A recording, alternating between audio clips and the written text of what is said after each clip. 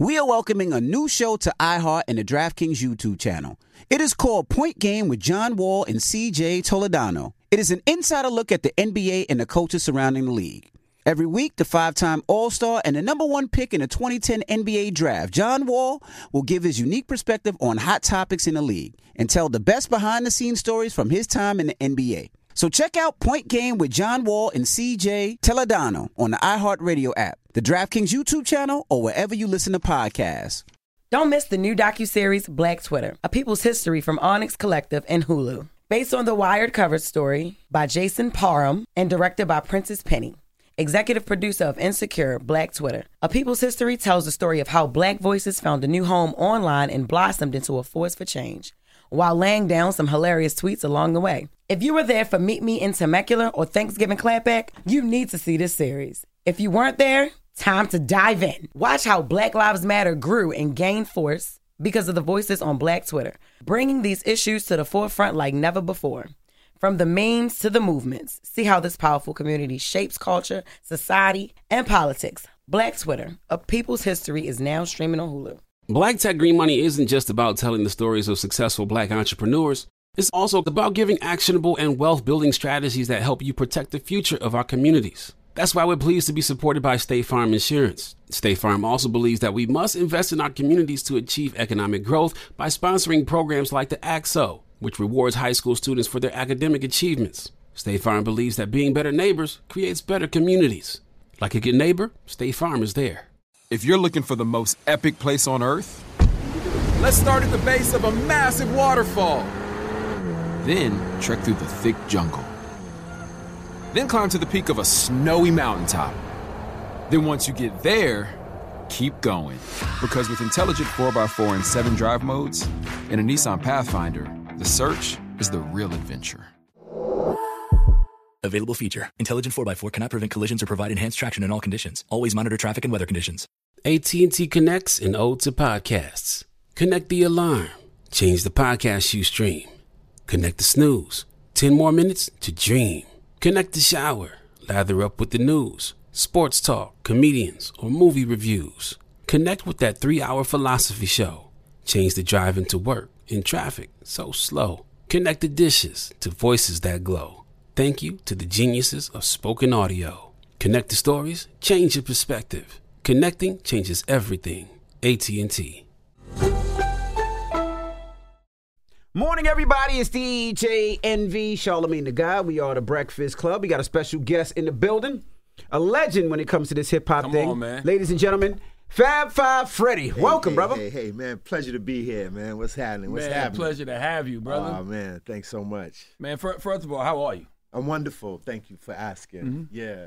And you know, we just celebrated 50 years of hip-hop. Incredible. What does that mean to Fab Five Freddy?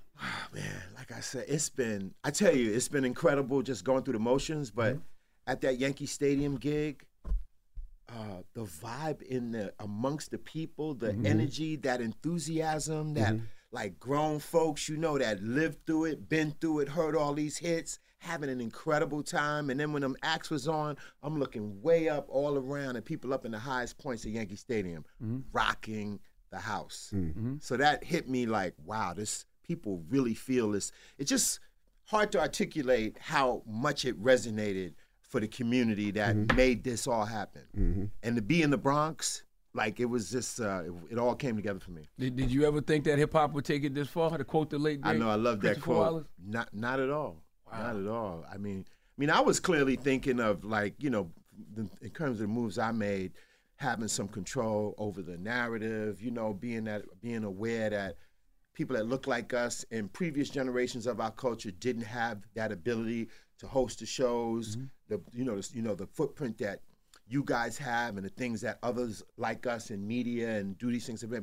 So that was like a super significant thing that I thought about from beginning, but to see it come to this point globally, the most listened to form of music around the world still is just astonishing. Well, let's go back for people that don't know who Fab Five Freddy is. You started off as a graffiti artist, right? Yeah. So let's start from the beginning, how you got into this thing called hip hop and what you created, because you started off as a graffiti artist, right? And I'm sure you were tagging trains back in the day because that was the thing to do, the trains. That was the thing to do. The trains, the walls, the buses, Right. Anywhere. It was an audacious thing to do when I think back.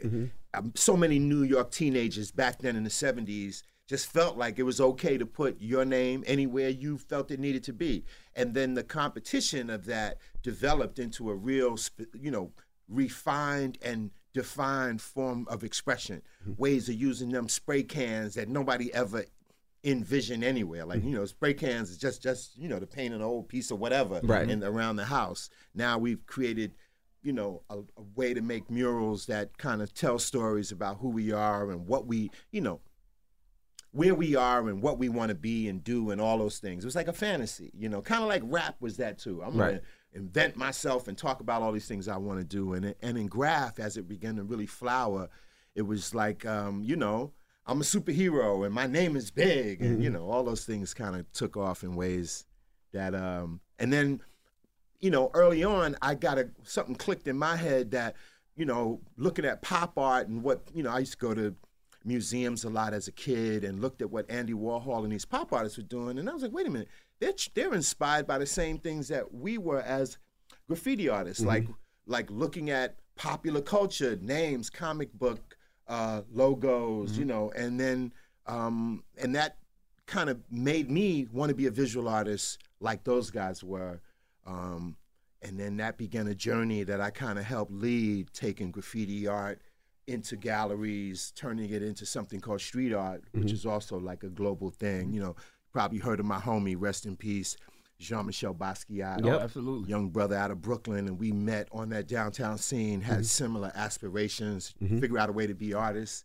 Like Malcolm X said, by any means necessary. Was Basquiat in the graffiti too? Or? Yeah, he used to, Jean was tagging, but he was putting up these like poetic phrases, quotes that were not in any way like typical graffiti, but it was a part of graffiti, and nobody knew he was a young brother doing it. Initially, he started out doing something called Samo, which was short for Samo, shh, you know what I mean? Yeah. And then that developed, and then we met, and he was on the scene. He turned out to be a brother. Like, he was doing stuff around Soho in the Village area. People didn't know he was a brother, and we met at a party right as I'm kind of stepping on that downtown art scene, and we both had similar aspirations to try to figure this out. So we began to, we kind of linked up and were in the same circuit. Blondie was somebody that we met pretty much at the same time. I'm in their ear about this new culture, and then they kind of took us under their wings, so to speak, and brought out work. Some of the first people to buy paintings from myself and Jean-Michel, and then made took some inspiration from them stories I told them and made a record called Rapture. Hold on, we got to stay here for a minute. And Rapture was the first video on MTV. That was one of the MTV's first videos, which I'm featured in along with Jean-Michel. I tried to get Flash was supposed to have come to be the DJ I had met, because, was working on the first hip-hop movie, Wild Style, in that same time frame, early 80s. I said, Flash, come down and be in this video. To think that there was no MTV at that time, so music video was not a thing, but still, I'm like, they had this idea to create a music video. All the people we hung out with were in the video. Flash never showed up.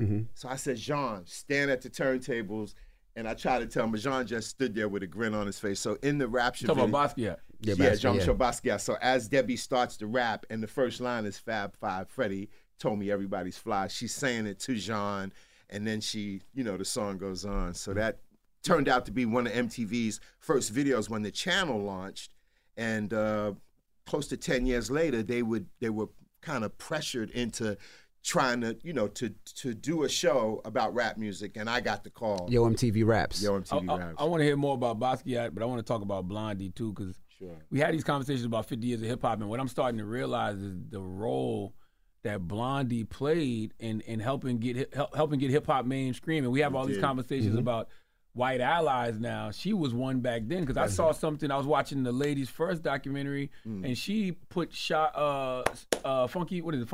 Funky 4+1 on SNL. That's right, and that was me, because I had been in their ear playing them old school hip hop party tapes, breaking it all down. And so a lot of the things that she's saying in the rap, were things that I told her. You know, Flash is fast, Flash is cool. Fab Five Freddy told me everybody's fly. On the early hip hop scene, it was fly guys and fly girls. So I'm telling her the slang, explaining how Flash was the fastest DJ and how that was a big thing. And I was amazed that they went out and made that record. I knew they were feeling me, her and her boyfriend at the time, Chris Stein. That was the nucleus of Blondie. And they would invite me to come hang out with them. And we would just talk pop culture. Chris Stein, he was from Brooklyn. He loved the graffiti on the train. So when I said, hey, I'm one of those guys, oh, man, I love that stuff. And then I began to share my ideas, trying to figure out a way to be a visual artist, trying to make it happen. It was actually them that took that. The first time I met Mr. Andy Warhol was through them. And then me and Andy and I became friends. He was a supporter of what we were doing. And they made that record, and it went #1 across the country and many countries around the world.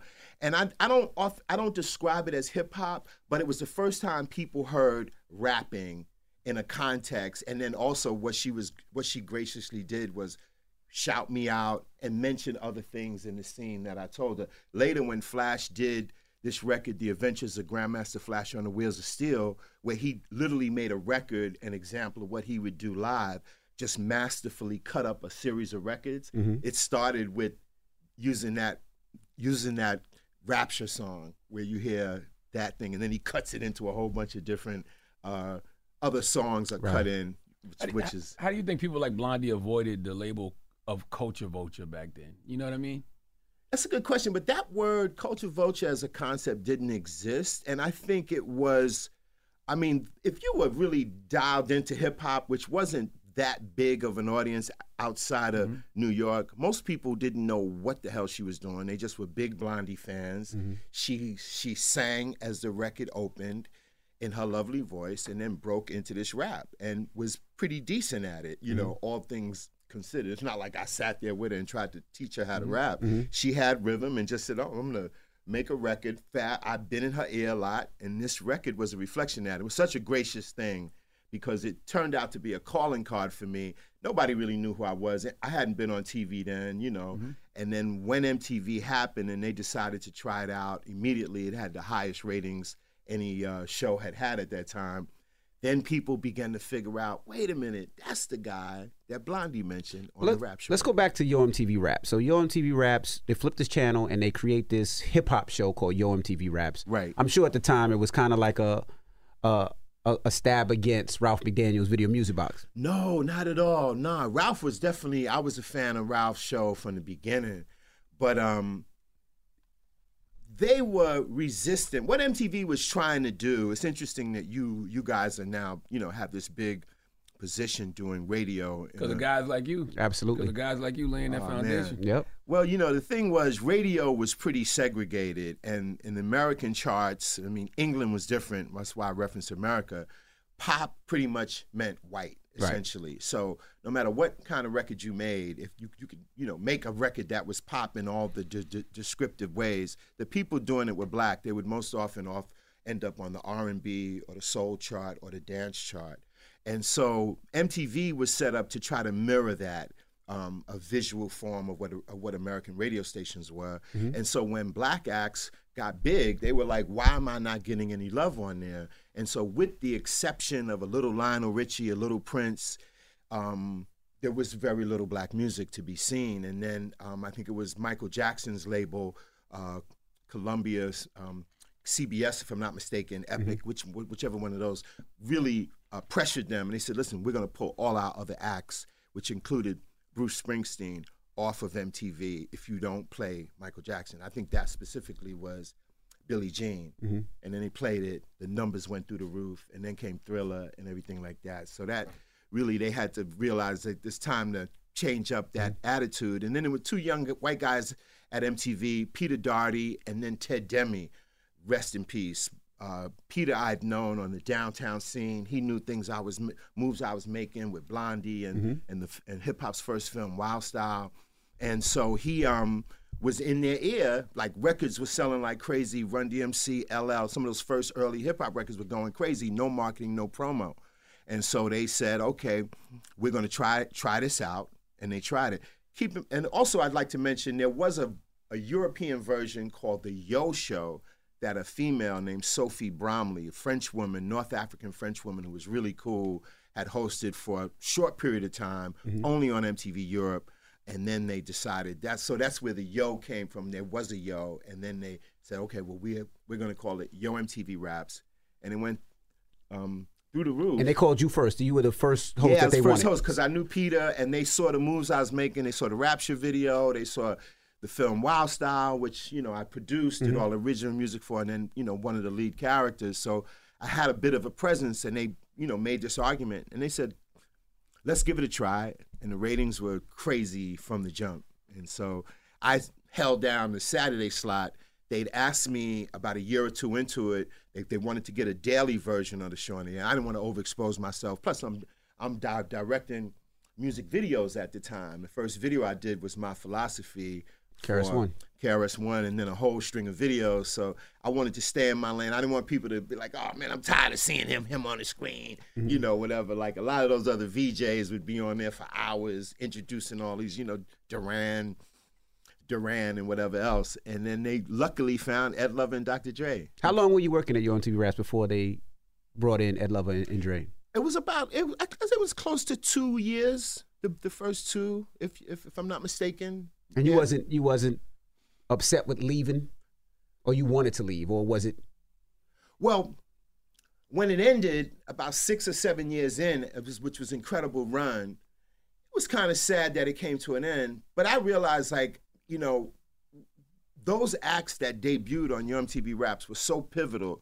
They were so defining of the culture. Like the first time people saw, Tupac, NWA, Luke, and them. I would go to these areas where they were. Yeah, you invented that. Everybody that's doing these shows now where they go to where people are, that's absolutely Fab Five Freddy. Fab Five Freddy invented the on-location conversation. Yeah, and that was motivated by the way MTV had been set up. The VJs would be in a room. They would have all these kooky images going on in the background, kind of a crazy, just mashup of visuals, and they'd be on for 2, 3, 4 hours at a time, and it was like, be like, man, I just want to see this video. This lame dude on the screen, what's going on? So I just was all about less is more was a thing for me, and so it was a beautiful run. I know we're gonna be all over the place because you just got such a great history. So many gems. And I know you say you didn't see hip hop going this far, but as far as hip hop becoming mainstream, you played a big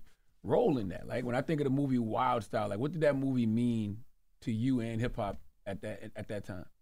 Yeah, well, that was an idea that I had to try to create a better look for us. A lot of times in the media, when somebody was a young Black or Latin person, when they were seen, some cool street person, it was almost always in a negative context. And I wanted to try to do something to change that narrative. Also, as trying to be a visual artist, which was the main thing I focused on, but dabbling in other forms of creative expression, I wanted to just put us all in a better light and then show what we were doing. So the idea that I had for Wild Style was to show a way to show the connection between all these elements that are part of hip-hop now. That didn't exist before. So the idea was to make a film that showed the connection between this rapping, this DJing, the breakdancing, and the visual form of expression, graffiti. And I hooked up with this cat, Charlie Ahern, who was an underground filmmaker on the downtown scene in New York. He had made a super low-budget movie about Kung Fu that had caught my eye. When I linked with him, I basically pitched this idea for the movie, and he said, essentially, let's get busy. So then we started researching, going to parties in the Bronx, going to the T-Connection, the Ecstasy Garage, meeting Busy Bee, Cold Crush, Fantastic, Funky 4+1 More, including Chirac. And that was how, to jump back to the Blondie thing, when they got the opportunity to host Saturday Night Live, they also got to pick who the support act was. And they wanted to bring somebody hip-hop on. So we talked about Flash and the Furious Five. Of course, they were big. But then I said, the Funky Four, similar to Blondie, has a female out front. And I thought it was a nice counterbalance. That's what they talk about in the Ladies First doc. I don't know if you've seen it, but they break that whole thing down. Like it was all because of Chirac that Blondie wanted her to wanted them to be the group. Correct. So that was me behind that, and that was incredible. I remember being at Saturday Night Live for the taping of that, and it was a young brother that I didn't really get to kick it with him that much, that had just joined the Saturday Night crew, and that was Eddie Murphy. Wow. Yeah, just started around, and I remember seeing, because it was another brother that used to be on Saturday Night Live in the beginning. Garrett Morris was his name. Absolutely. And then here's this young cat, Eddie, who would later blow up all over the place. I heard of him. I'm familiar. Look at you. A little bit. You know, it's so interesting because, you know, I keep hearing you talk about you wanted to make sure hip hop was presented in the right way. Correct. Right? So I wonder, like, what are your thoughts on the genre of hip hop now? Well, you know, hip hop has continually amazed me with the different turns and the evolutions that have happened within it. That's been the most fascinating thing for me. And some of the things that I've hoped for have come to light. Like, I remember in the very early days when it was all pretty much throw your hands in the air, waving like you just don't care. Everybody say, oh, it was pretty much a party, uplifting kind of vibe. Mm-hmm. And that was cool. But then I said, man, if somebody can figure out a way to say something that was socially relevant, I knew that would elevate us. And that was the message.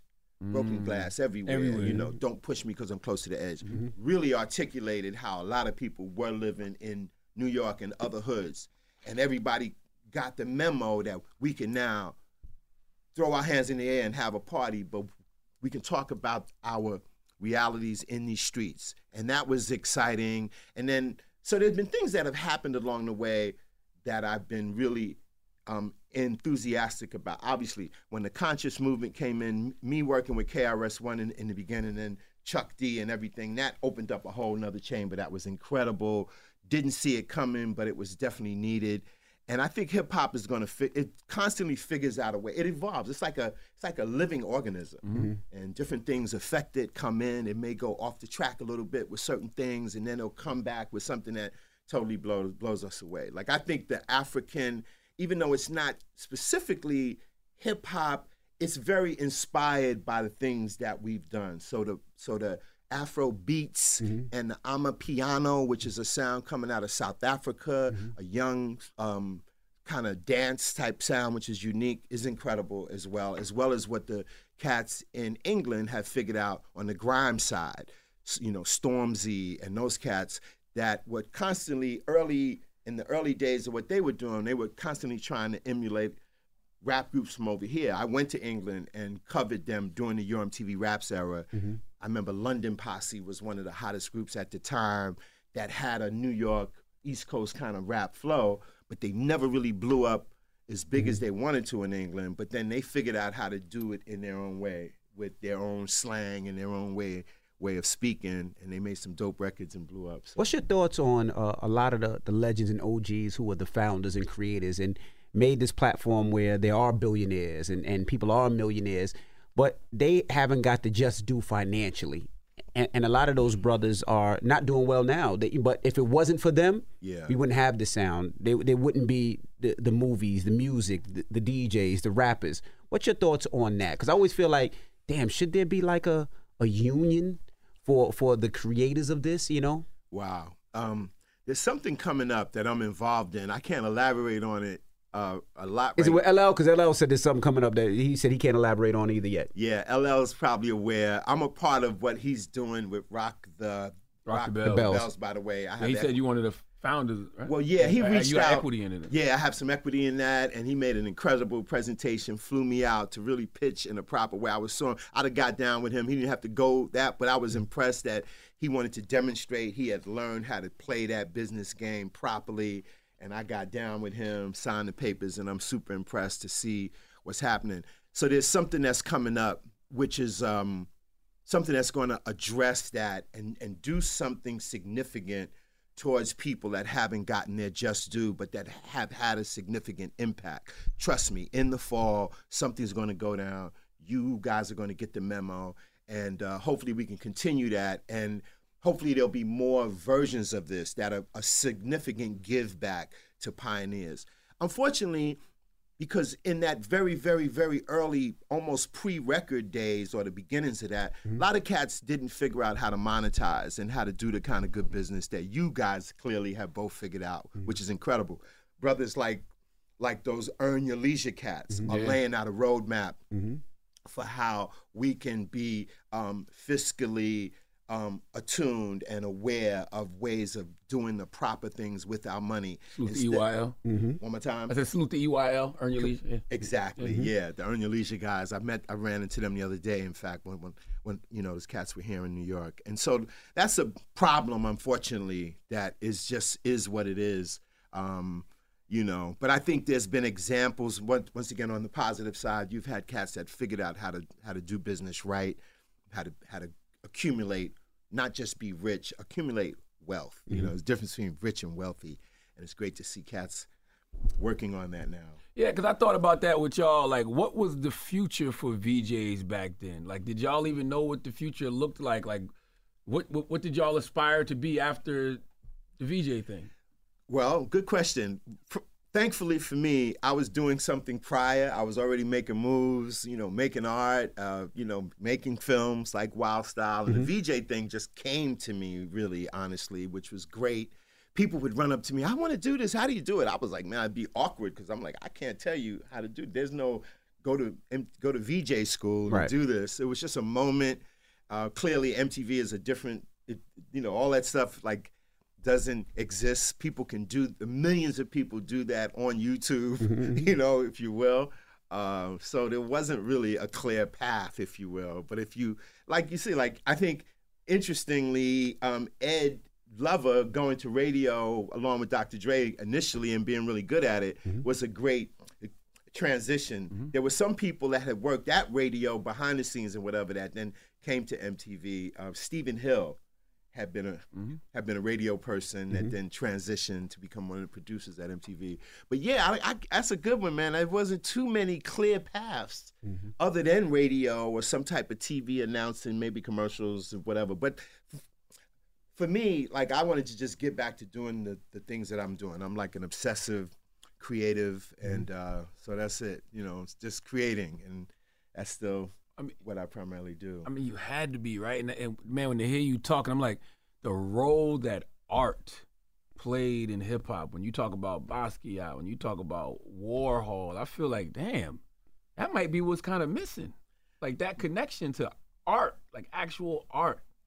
Yeah, well, it's interesting too because of the continued success and awareness of Jean-Michel and other things that we've done, how street art, like hip hop, is a global form of expression. People in countries around the world take it to the street. So people are aware of art in a way, and I think that's the great thing about using this tech to inform ourselves, and because I'd like to say all this stuff that we really want to know or to get at least an overview is a few clicks away. And you could, who's Andy Wall? I was, like me, I was one of those cats that would go to the library and love spending some time in some books, and which is a foundation of a lot of things I've done. But now you can click through Google it and see it and chat GPT it and use those things before those things use you. Were you surprised? And I feel like Basquiat has gotten the light put on him because of hip hop. And it's like back then he didn't get the opportunity because he died like before hip hop kind of took off. Right? That was what, 88? Yeah, I was going to ask, were you surprised of the explosion because it came so late? Well, it was building though. So Jean was just a fascinating character. So there was films and interest in his life once people heard like, who he really was and the things he was doing and the moves he was making. And so it's just continues to grow. It feeds, and it's like an organism, the awareness of Jean and his work, and then the exciting stories about his life and basically how we lived back then. We was young brothers trying to figure it out and figuring out a way to get in. It's just that Jean, it's exploded in a significant way and inspired a lot of other people to just dig in and learn more about art. That was the thing that we both cut school and went to museums a lot as young kids and got comfortable with the idea of making art, standing in front of great paintings in the Metropolitan Museum, the Brooklyn Museum and things like that, the Museum of Modern Art, and being comfortable with these important pieces that you would later see in different books and stuff, and then going, look, I can do this too, and I'm gonna figure out a way in. That was the strategic thing. There was really no clear way in. So we would huddle and think about ways to get in that weren't the kind of formal ways in. And that was through connecting with other people that was making moves, like Blondie, other people on the downtown New York scene at the time pulled us in, and then we like made things happen, put art shows up, group shows and things, and then caught the attention of the major players that had to acknowledge what was going on. How many Basquiat pieces do you have? I've had work. Artists that are friends usually will trade things with each other. So over the years, me and him being cool, few things would change hands, and things. How many people called you and be like, yo, I know you got some Basquiat pieces. It's crazy when it comes up. Sell me some of them pieces.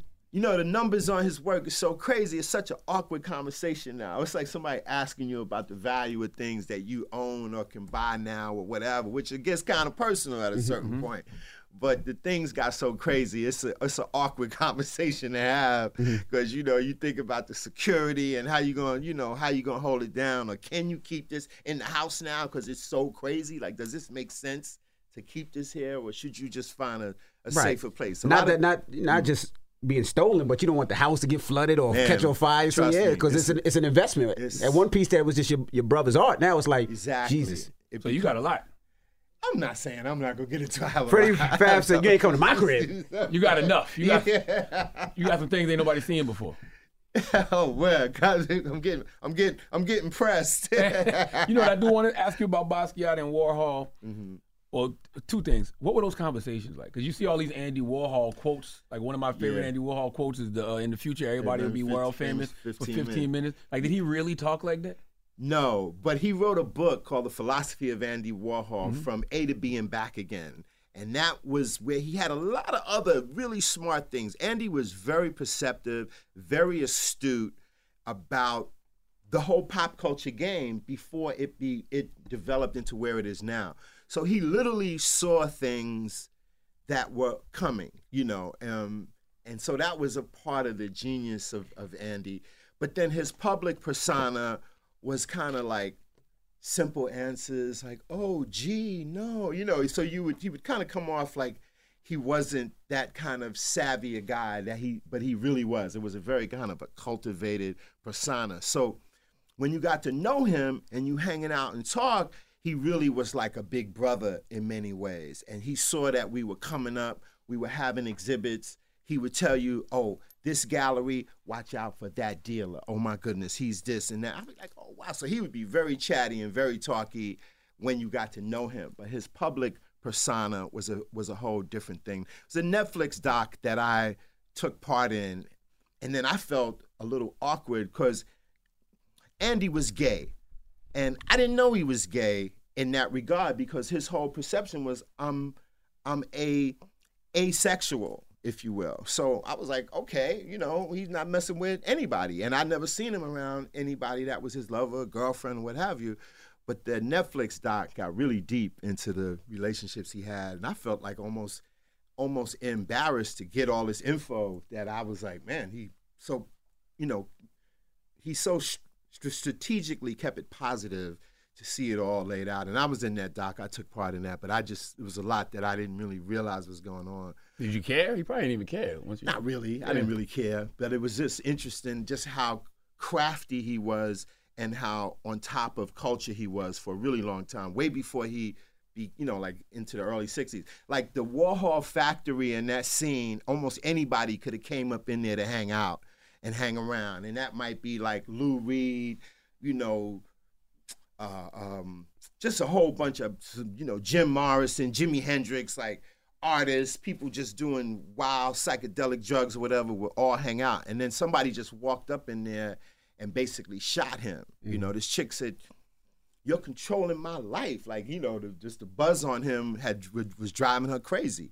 And so that then shifted him to shut down a bit and to close the gates. And then he went to another level with it. But Imagine that you just got shot. You got shot by somebody who's clearly a crazed fan. Man, listen, okay? You're controlling my life. Well, stop tuning into me then. That ain't got nothing to do with me. Yeah, so that was a wild story, but he was a definite big influence on a lot of us.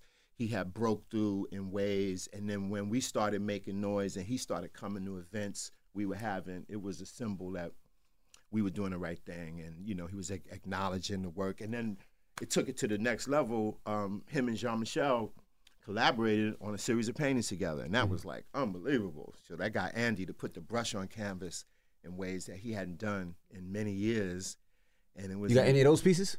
No. When I think about y'all being, young back then, it's like, what was y'all aspirations? Like, what did you and Basquiat want to do? Like, we were just, that's a good question too. We were just trying to have an impact as artists. We were trying to rock our scene, which was a downtown scene. This was obviously thinking this is pre the internet and pre-access, where anybody can have instant access practically to anything going on in the world. Pre-big money. Yeah, but it was pre-big money. And big money, we were looking to be comfortable and be able to pay the bills and pay the rent and, have good meals and hang out with our friends and party. We didn't have that. It wasn't like a focus on just getting paid. It was really making an impact with our work and really being heard and being seen. That's something that led me at a point when I'm making paintings and was doing pretty decent at it. I was getting a little restless with just painting, and Jean and I both had talked about using any medium we can get our hands on. So make music, which he dabbled with a bit, produce films as well as be in films, which we both did at that time. And so that was one of the motivating things that we talked about and were just driven to kind of find ways of expressing ourselves. Do you remember how much, and I know we ask a lot of questions, do you remember, this was a long time ago, do you remember how much paintings went for back then when y'all sold paintings, you or Basquiat or even Warhol, what they were going for price-wise back then? In the beginning, if you could sell your work for a few $1,000s, that's great.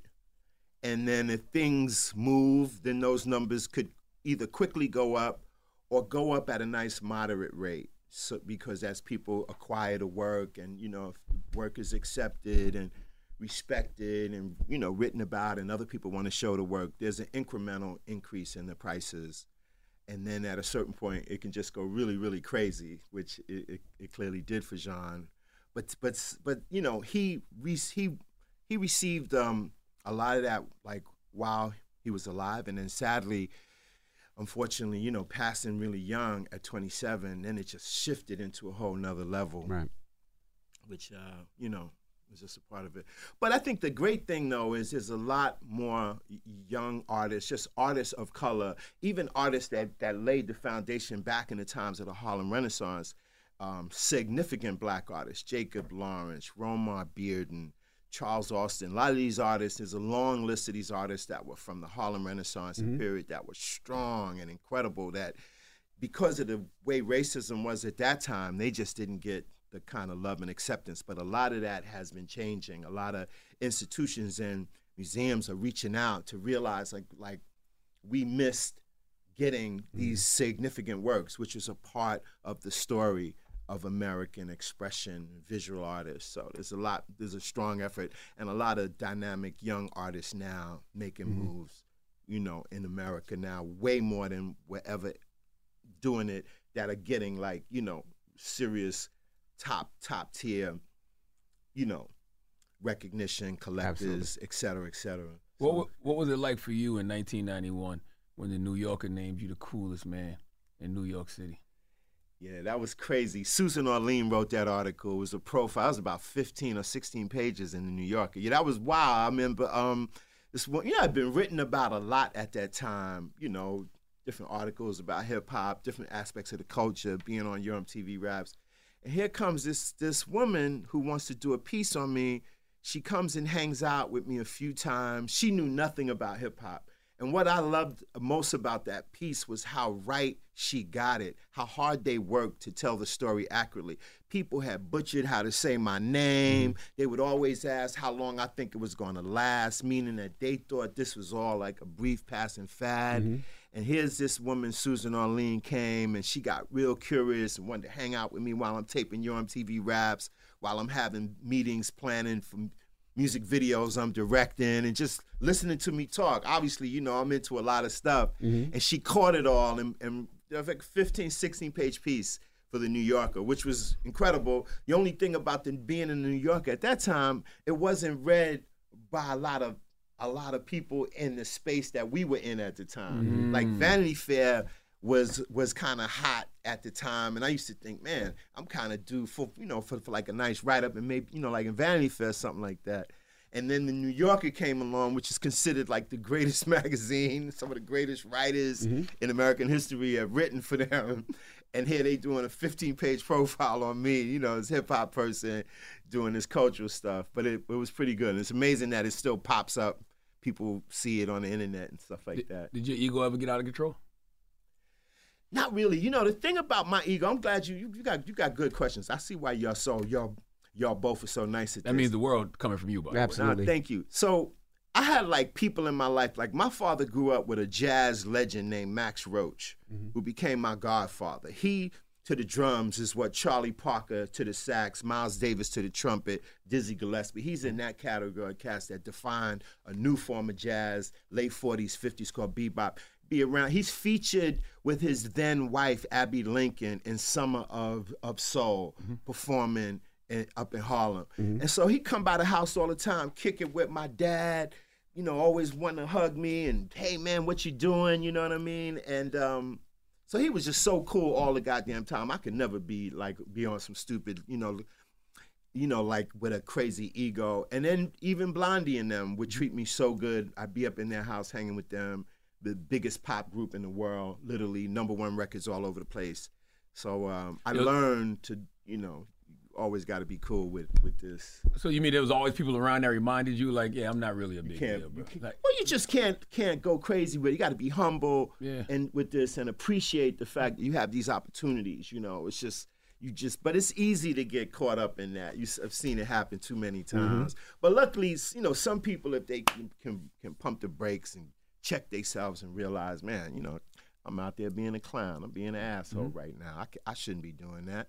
And so. And how did it feel when, at the time when you had all these rappers, right? And these rappers are coming up, and now they're not as local. They're selling millions of records. They're going, but they're mentioning you in their raps. Do you remember the first time you heard your name in a rap besides Rapture? Yeah, EPMD, a couple of guys, man, that was crazy, man. It's just such a humbling experience to just be recognized. But, a lot of cats that really has seen Wild Style, so early, like in MTV Raps, a lot of people that was really dialed in on the game kind of knew who I was, which was really my first real audience, was other people in the culture, really, which was so cool. And then that began to spread out. But yeah, that was a special dynamic. Do you remember that day you shot with NWA when you went out there? Yeah, that was a good one. Yeah, and it became a lot of people's favorite show. I remember it vividly. We had been playing videos by Easy on the channel, and Ted Demme he would talk to Easy often, and Easy was like, "Man, I want y'all to come out. We have a new group," and I remember them sending us a memo the day before. Said, "Listen, nobody, don't wear anything red or blue. Anything black. Wow. No black either." No, I'm sorry. Red or blue? Bad. Red or blue. Wear black is what they said. And I was like, man, I've been to LA a bunch of times, but I didn't understand the dynamics in the hood. I'd be in West Hollywood, in and out, on some art business or what have you. And so we was like, okay, so we want to show people this scene. So let's rent a flatbed truck and let's ride around, because, we hadn't seen like what the hood was like or any semblance of LA. And so we meet at the Welcome to Compton sign, and then we get on this flatbed truck and ride around and do segments from the truck. They take us to a swap meet, and they give us a little insight on how they live. And it was crazy. I knew it was going to be a great show. I get back to the hotel, and I put the Walkman on got the cassette of the new album, the NWA album, Straight Outta Compton. I listened to it for the first time, and I'm literally snatching the headphones off my head. Can't believe the things that they're saying. F the police and just the aggressiveness, and the music was amazing and incredible, but the things they were saying, I was like, man, MTV is not gonna let this happen. They're gonna pull this, man. We done shot this incredible show riding around. Nothing's gonna happen. Well, the videos, they weren't able to play the video for Straight Outta Compton, but they still had other videos and other content, and the interview played, and it took off. Man, it took off so lovely. And was there anything you saw in like Dre or Cube back then? Like, you know, Easy is an icon too, but anything you saw in Dre or Cube that let you know, oh, I can see them being where they are now? Yeah, well, I couldn't predict how huge it was going to be, but they were so smart, and they clearly, sonically, particularly Dre, had studied what Public Enemy had been doing sonically with the Bomb Squad? That's right, with the Bomb Squad. Thank you. And the level of production and using those samples was the state of the art at that time, and they had did something similar. And I remember before I had listened to the record and really understood it, Cube a couple of times in between the interviews was like, yo, Fab, what's G-Rap like?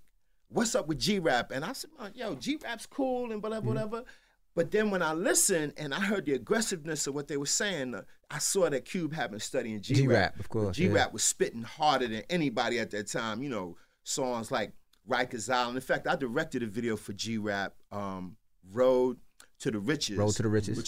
Which was the first rap song, and then the video about the rise and fall of a New York crack dealer. Right. I'm the first video to put an image of Scarface in the thing, and that led to me getting an associate producer role on New Jack City, because when George Jackson came to talk to me, I'm finishing up Road to the Riches, and he bugged out. Said, "Man, this is the concept. This is the idea in the movie, the undercover cop, which Ice-T would play. I had a hand in casting all those guys that do that. That's crazy. Wow. So that was a snapshot of that, and but NWA, man, genius, and Cube, knowing that he was a person that wrote a lot of that, helped structure a lot of that record, it was just amazing. And the fact that it had the impact it had was just one of the great things in rap, to see it come together. And then, you know, in the process of doing that, I'm one of the first people that, once again, I'm interviewing these guys, I'm hearing this West Coast slang, I'm getting to hang out with them, and I'm like, Money, what are the switches when you're talking about hitting switches? In the cars, yep.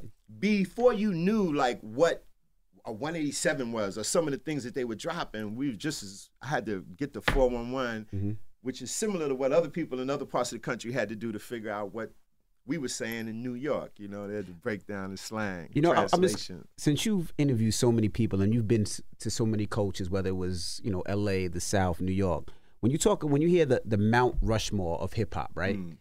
Who's on your Mount Rushmore as far as artists are concerned? Well, you know, when I get asked those kind of questions, I'm basically like, I've loved so many, and I'm also aware that there's different eras where different people were the most important people at that time. Right. So as the eras have evolved, that my Mount Rushmore would be various versions based on, but I'm a lyrics guy. Okay. Primarily. So based on lyricism. Oh man, it'd be in the beginning. You know, I'll screw up, and I won't. I'm sure there's names I'll forget, but in the beginning, of course, you know, like can only be 4 for every era. Look at you, you know, Melly Mel, Mo D, Kaz,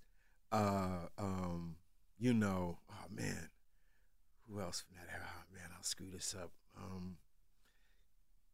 Cowboy, you know, and then going on further from that, you know, Kane, Rakim, G-Rap. Okay. Oh man, Jesus, yeah. You know. People forget about G-Rap a lot, and I don't understand why. Because when you listen to G-Rap, you clearly get it. Oh man, his lyrical game was masterful. Just incredible way he played with words. Who else was my other 4 from that early period? I guess I would have to put. I'll drop a Cube in there. Cube, okay. You know, and then moving forward, you know, Biggie, Pac, of course, you know. Oh man, just I'm stuck right now. Okay.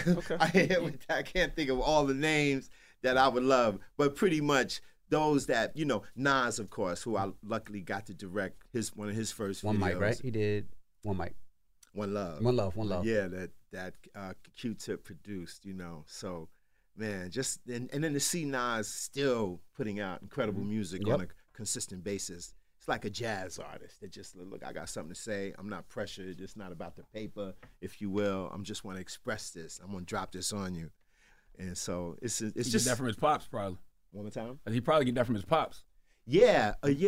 Oludara, who used to live near me in Harlem, and we would talk because, you know, and that's a key thing that Nas has, similar to something that Rakim has. Both of them, obviously, Nas' dad's a jazz musician. Rakim had jazz musician, it was a singer, I can't remember her name, but earlier connection to jazz and that sensibility, I think is a big part of his flow and his dynamic as an artist. You did Pac's first interview, right? First time on national TV. On TV, okay. A lot of those cats. The first time I interviewed Pac was on this set of the movie Juice, and then we held that show until the movie dropped a few months later, and then we aired it. You know, and I'm also did a cameo in Juice as myself. You know, hosting Your MTV Raps while the DJ battle was going on, and yeah. Talk about that set, Juice. Shit, that was crazy. I mean, you know, it was. You know, I mean, classic movie to this day. Man, amazing. Really so many good. stars from that movie too. Yeah, a lot of good stars, a lot of just really good dynamics. And I'm pretty sure Tupac would definitely have excelled in acting and clearly would have been Oscar nominated by now. His dynamism on the screen was just something. I think like people like that have been able to do it in music and then do it on the screen. It's just a rare group of people that have been able to do that and still, you know, resonate to us in such a powerful way. But yeah, Pac and I were pretty tight. Now, the second time I interviewed Pac, once again, this was pre-Death Row. I liked this one because it was the first time I knew his background, like he had a Black Panther link family-wise, and that was the first time he'd spoken about that when I pulled that out of him, and he explained how his mother was a Panther, his father, that fire and that awareness of what they were fighting for was a part of his consciousness, so which was really interesting. He was a dynamic cat. Like, I mean, he could be the most militant FOY, Fruit of Islam, Black Panther, and then spin on a dime and just be the illest thug. And that was, I think, a part of the actor in him. He could completely be those people or any other people I'm sure he would have gotten to play in films. He would have been super effective and compelling. So that was a great loss. So you saw that back then? Absolutely. Okay. Because it was just, you talking to him and he, you know, and then he'd flip and be just super hood. And I think the persona that he remained in for most of his public life after was the persona of Bishop in Juice. Like, that was his character that, you know, he wanted to, come on, everybody, and as many people wish to have been a big dude on the New York scene or a strong cat that can flex like in Harlem and all that. And Juice was his way to do that. And because, come on, he wasn't that dude prior, but he stayed in that character largely, and then unfortunately got caught up in this, that, and the third on the New York side, if you know the drama, and then went West Coast, and you would think he was born in South Central the way he repped, you know, on Cali, out there in Cali, which so super effectively, but he was convincing in any of those genres or any of those formats he would put himself in.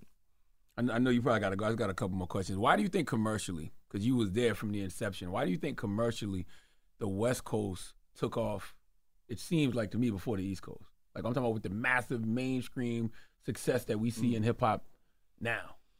Interesting. I don't know. That's... But would you say that?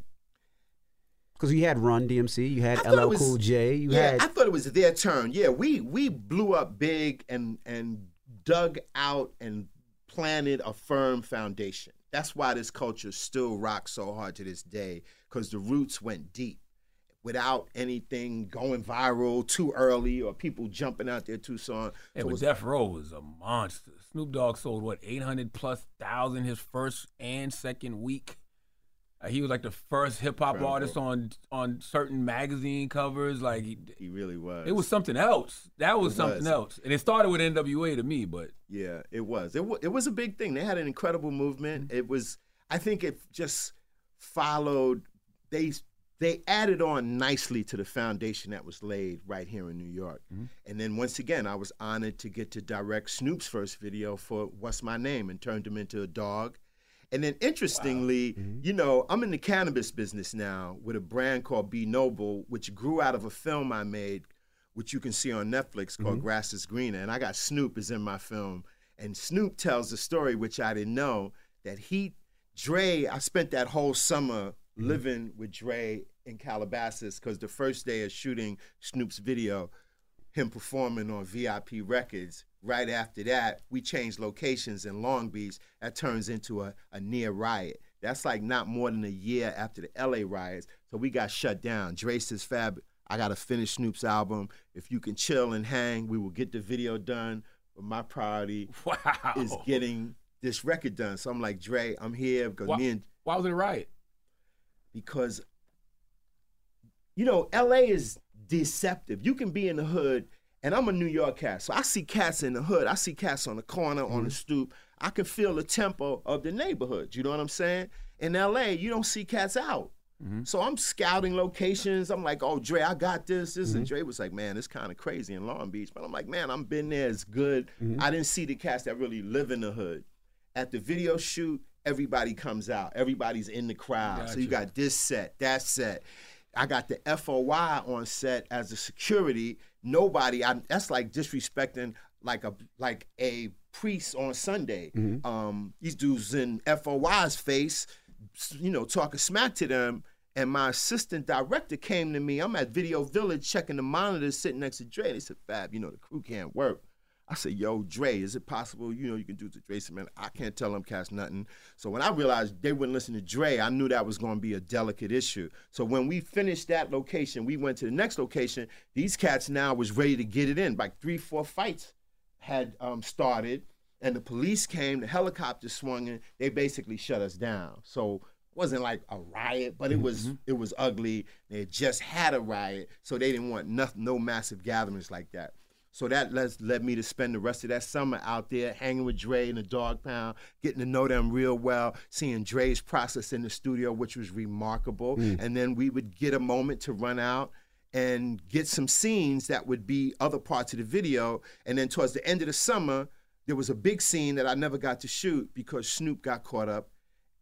Famously, murder was the case. I said, man, I'm out of here. This is just enough's enough. I'm going back to New York. But, you know, it was interesting. Snoop tells a story that the chronic had become the hot slang word for good cannabis on the street. He told Dre, the chronic is the hot thing. We're going to call your album The Chronic. And Dre went with it. It was just amazing to get that story. Be behind the scenes and see it come to fruition. See it come to fruition and get that story years later. And then, amazingly, I make this film, Grass is Greener, which looks at the connection between cannabis and America's music. So from jazz and Louis Armstrong, the greatest jazz people, that was their intoxicant of choice because, you know, you get really high on cannabis, you still can play your instrument. You know, you like if you get really drunk, that's not happening. Right. And so it was an important part of that. And laying all that out, looking at all genres of music from jazz all the way to hip hop, and then looking at the criminal justice thing, inspired me to create a cannabis brand called Be Noble. And I'm really fortunate that we were able to partner. We own the company. We made a licensing agreement with the biggest cannabis company in America, Curaleaf. We give back 10% of what we earn to organizations, and we're in 9 states, organizations helping people victimized for nonviolent cannabis offenses. And we donate money, and then we take care of the brother that we name. The story that we focus on in the film, this brother was given a 13-year sentence for 2 joints of weed. And he served 7. His case was a big case. Many organizations were fighting to get this brother freedom. And when he finally got a parole, we flew back down to film him walk out of prison. And then shortly after that, I got inspired to create this brand, which is doing really well, and raising awareness about these issues while selling fire weed, actually, which, is a growing business now, which New York, which has now gone legal, is expanding. Yep. Licenses going out. I mean, there's some bumps in the road. So that's a fascinating thing because, once again, I feel so just blessed to be working in the space, enlightening people about this powerful plant, which has been vilified as a gateway drug and categorized next to heroin in the schedule. And there's a fight now because there's obviously medical benefits with the opioid crisis going on and hundreds of thousands of people dying. Cannabis can be used in a lot of things that they prescribe opioids for, and it's a beneficial thing. So that's been a big thing that I've been working on now, as well as all the other creative stuff, just to share that. You didn't bring any? Oh shit, baby! I got something need a for little you. something from We got you covered on that, baby. Well, you got the 50 years of hip hop podcast series, and we'll talk about that before we get up out of here. I know that's what you're here first. That's what you're here for. That's what he's here for. I want to document. Like Fab, you need a documentary. Absolutely. Like you yourself, like you have to tell your story, because I hear it in bits and pieces. Whether I've seen Vlad TV interviews, and of course read the New York articles and stuff. But I'm like, you need the proper telling of your tale. Well, I'm working on. I'm gonna soon be working on my memoir and lay it all out, and then hopefully out of that process we can get a doc done. It's funny. You already got a deal? No, we don't have a deal yet, but I got an incredible collaborator who's a very accomplished writer that I'm most likely going to work with. And we've had a few conversations. Like I had a brief convo with Questlove, actually started a publishing imprint. So did I. I'd like to bid on it. So me and Quest going to be bidding. Yeah, absolutely. I got my post called Black Privilege Publishing with Simon & Schuster. I definitely like to bid. No, without question, Charlamagne. I'm sorry. I really should have known that. But also it was great having you guys on the podcast that we did, the 50 Years of Hip Hop podcast series, which was fun. I mean, my man here, Aaron King, who worked with my very dear friend, rest in peace, Combat Jack. That's right, rest in peace, on the Combat Jack show. So it was great to work with him and to really, tell some of those foundational stories about the culture. You can go anywhere your podcasts are living, any platform. That's a Black Effect production. Yes, that'll be on the Black Effect iHeartRadio. Yeah.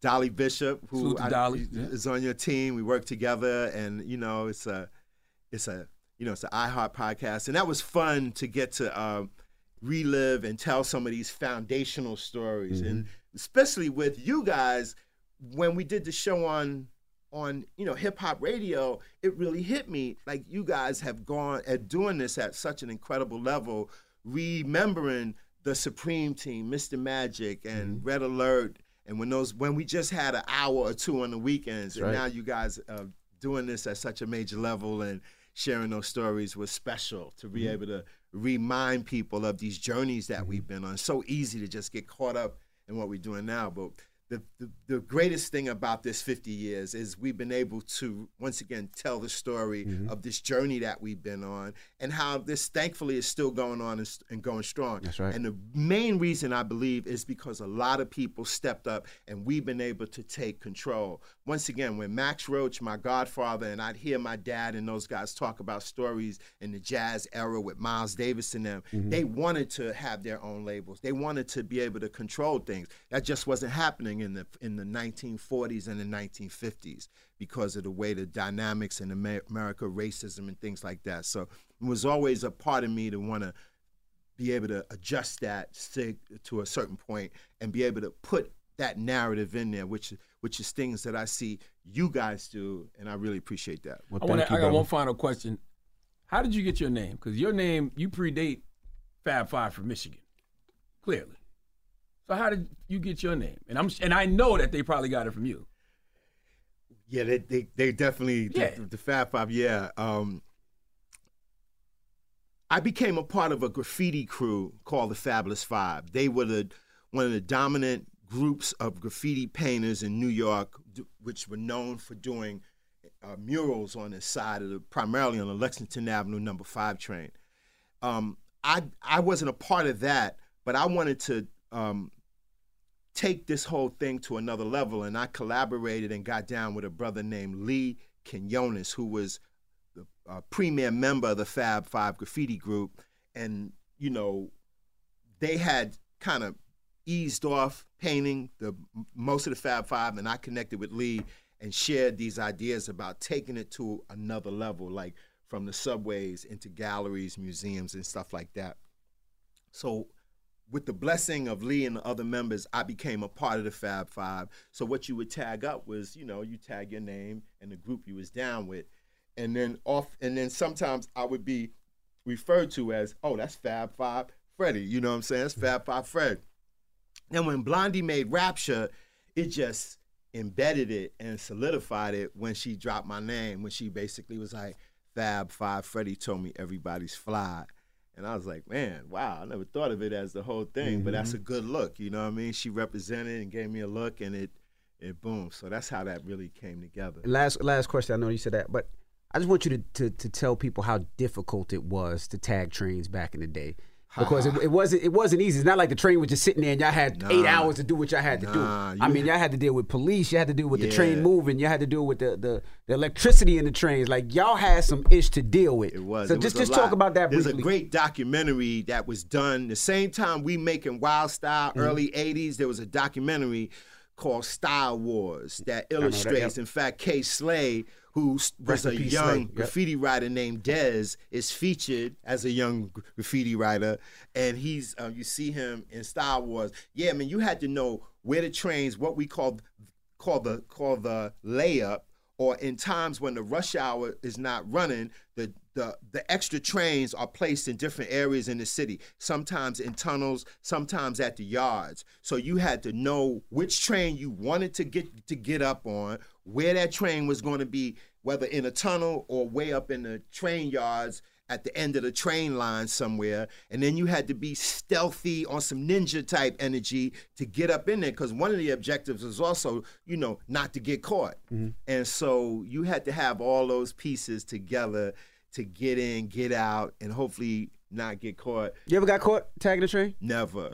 But what would happen to you back when it was raging, which was not a good look, if you get caught, one of your sentences was to go wash walls. So you had to clean the graffiti off the train. Put on the overalls, they give you a bucket and a bunch of chemicals, and you be at some platform in some station having to clean walls, feeling like, man, I got caught out here. I feel I'm like a herb now, So it wasn't easy. It was a very difficult thing, and to really develop it. So that's a crazy part that we didn't like to talk about a lot, because a lot of the paint was actually liberated. It's funny when you go into anywhere that sells spray paint now in New York City, they still have the spray paint in a cage. It's like under lock and key. Yep. And that had a lot to do with that form of expression. That's right. It's amazing. That's something. I'm sorry, go ahead. Yeah, no, I'm saying, had to get that paint. It's just amazing how something that people thought was just vandalism back in the day became something so synonymous with New York City. It gave the city character. You see it in video games, cartoons, everything. Like that blows my mind. Graffiti fonts. You can get a font and just use graffiti lettering. So that's really satisfying to see that's a lot of these ideas we had have really worked, and I'm excited for the next 50.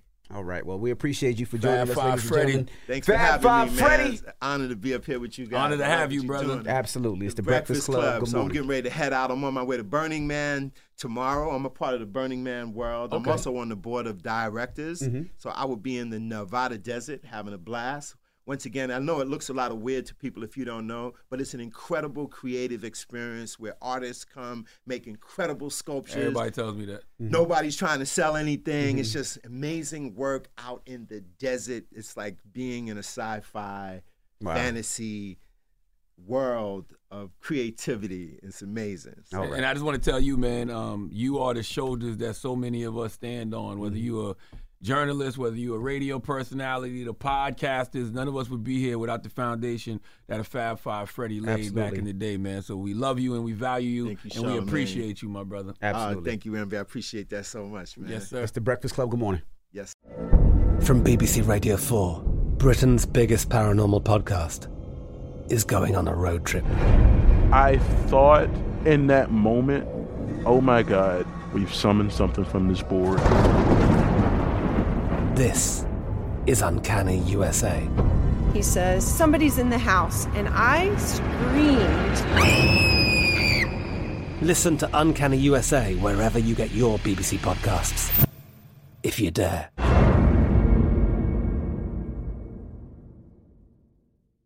AT&T connects an ode to podcasts. Connect the alarm. Change the podcast you stream. Connect the snooze. 10 more minutes to dream. Connect the shower. Lather up with the news. Sports talk, comedians, or movie reviews. Connect with that 3-hour philosophy show. Change the drive into work. In traffic so slow. Connect the dishes to voices that glow. Thank you to the geniuses of spoken audio. Connect the stories, change your perspective. Connecting changes everything. AT&T. Got my Prevnar 20 shot. It's a pneumococcal pneumonia vaccine. For us, wise folks, it helps protect. I'm 19, strong. And asthmatic, and at higher risk. Get vaccinated. But nothing when grandma speaks. Grandson listens. 19 or older with chronic conditions like asthma, diabetes, or chronic heart disease, or 65 plus, you may be at higher risk for pneumococcal pneumonia. Prevnar 20 can help protect you with just one dose. Prevnar 20 is approved for adults to help prevent infections from 20 strains of the bacteria that cause pneumococcal pneumonia. Continued approval may depend on a supportive study. Don't get Prevnar 20 if you've had a severe allergic reaction to the vaccine or its ingredients. Adults with weakened immune systems may have a lower response to the vaccine. Side effects include pain and swelling at the injection site, fatigue, headache, muscle, and joint pain. For full prescribing information, please call 1-855-213-2138 or visit Prevnar20.com. Ask your doctor or pharmacist about getting vaccinated with Prevnar 20, even if you've already received another pneumococcal pneumonia vaccine. Right here, right now. Find your beautiful new floor at Right Rug Flooring. Choose from thousands of in-stock styles, ready for next day installation, and all backed by the right price guarantee. Visit rightrug.com. That's RITERUG.com today to schedule a free in-home estimate or to find a location near you. 24-month financing is available with approved credit. For 90 years, we've been right here, right now. Right Rug Flooring. Rev up your thrills this summer at Cedar Point on the all-new Top Thrill 2. Drive the sky on the world's tallest and fastest triple-launch vertical speedway. And now, for a limited time, get more Cedar Point fun for less with our limited-time bundle for just $49.99. Get admission, parking, and all-day drinks for one low price. But you better hurry, because this bundle won't last long. Save now at cedarpoint.com.